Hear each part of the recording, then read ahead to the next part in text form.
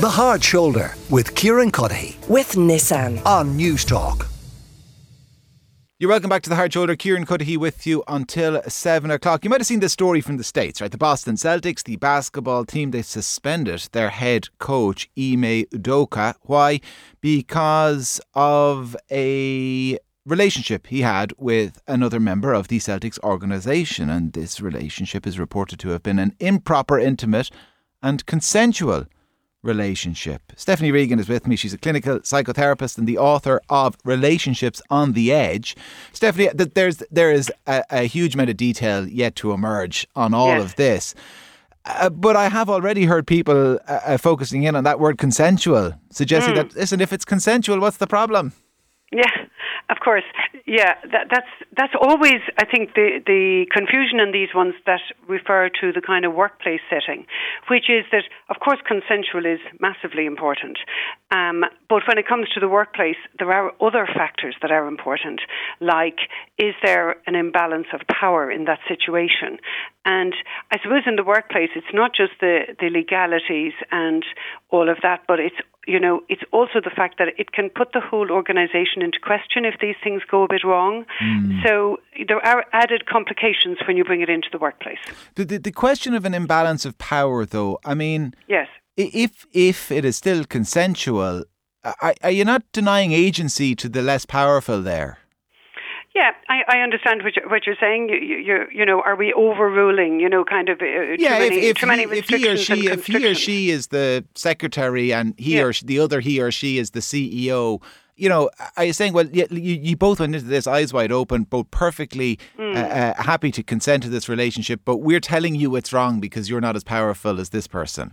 Yeah, but there's a kind of a lot of research around it. I think also there's a lot of talk and stories around it since the Me Too movement. And what's become clear is that the person who is the subordinate, if you like, for that formal, older kind of version term, but that they don't always feel as free as one might like to think they are to end the relationship, so that the sense of power is changed by the fact that they're with somebody who within their workplace is higher up than them, has control over may have direct or indirect control over their life. So there's some of that involved.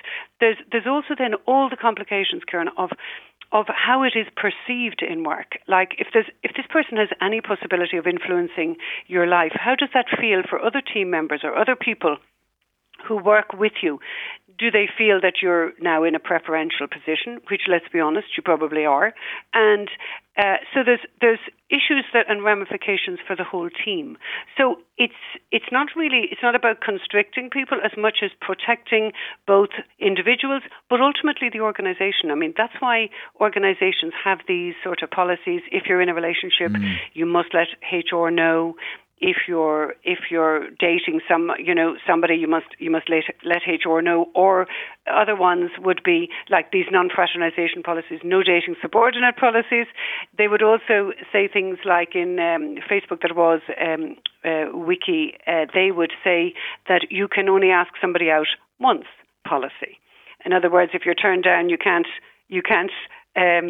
keep texting and sending nice messages. And so because it's awkward for people. And then, the drama in couples at the beginning, the drama, the tension, the rows. I mean, has anyone worked in a team where there are couples?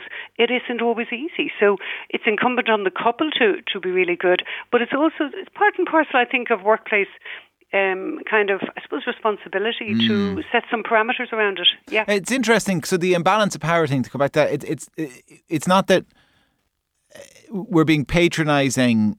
No. About I suppose, how the relationship starts. It's more a kind of a word of warning about how the relationship might end.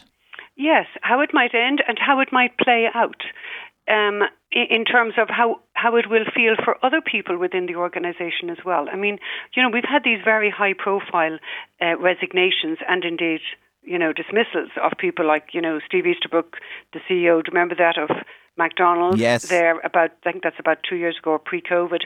And then Intel's chief executive, he resigned, Brian Krzanich, I think, for a similar kind of reason. It was a consensual relationship, but there was an absolute clear code of conduct policy there that you could not fraternise with the staff, that members of the director board and all of that could not date and have a sexual relationship with a romantic relationship with staff. And you breach it, you know. So I thought that was an important one, not for any sort of moralistic view or anything like that, but rather, how do you signal to staff how things are to be done if you're not doing it yourself? So, I mean, they breached the policy, if you like, that they had written themselves.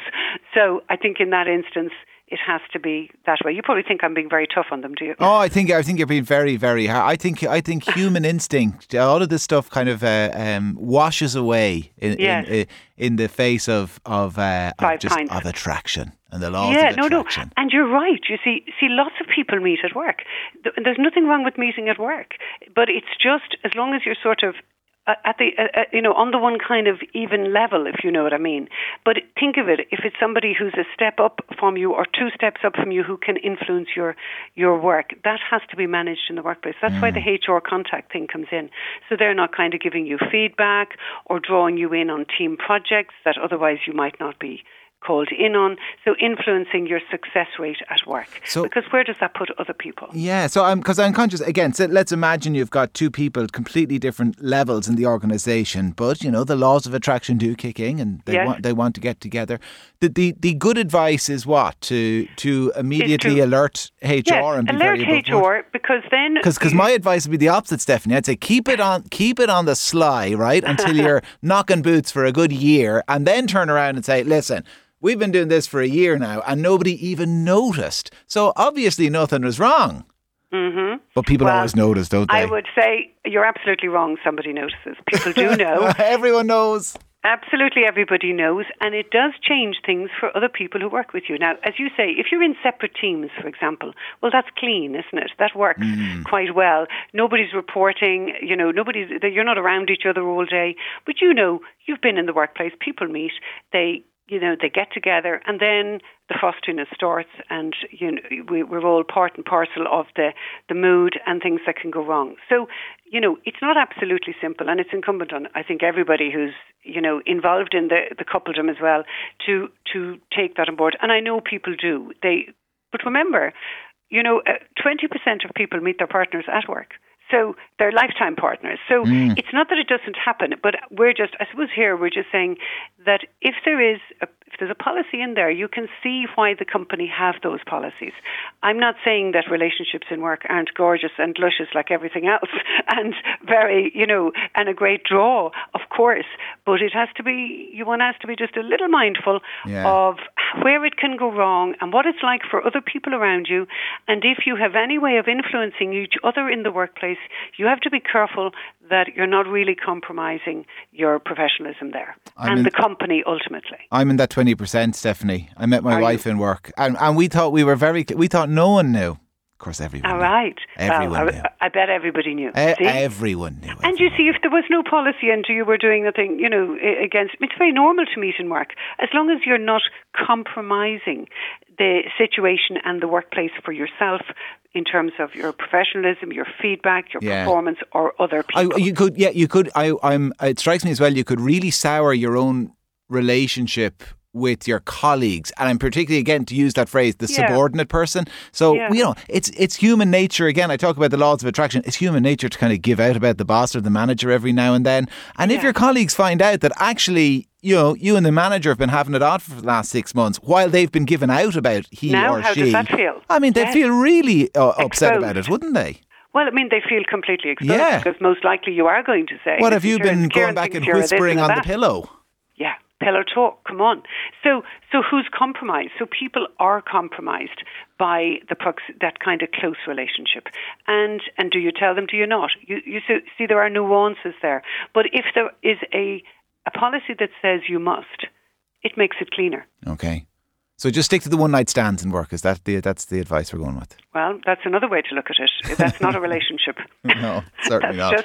Just a once-off. Two ships passing in the night. Stephanie, a pleasure as always. Thanks a million for chatting to us. Thanks, Kieran. Take good care. Stephanie Regan, clinical psychotherapist, author of Relationships on the Edge. Stay with us here on the Hard Shoulder. Lots still to come. We're going to be looking ahead to the weekend sporting action with Will O'Callaghan from Off the Ball. And after 5 o'clock, we're going to be speaking to some of those planning to attend these cost of living rallies taking place around the country. The Hard Shoulder with Kieran Cuddihy. With Nissan. Weekdays from 4 on News Talk.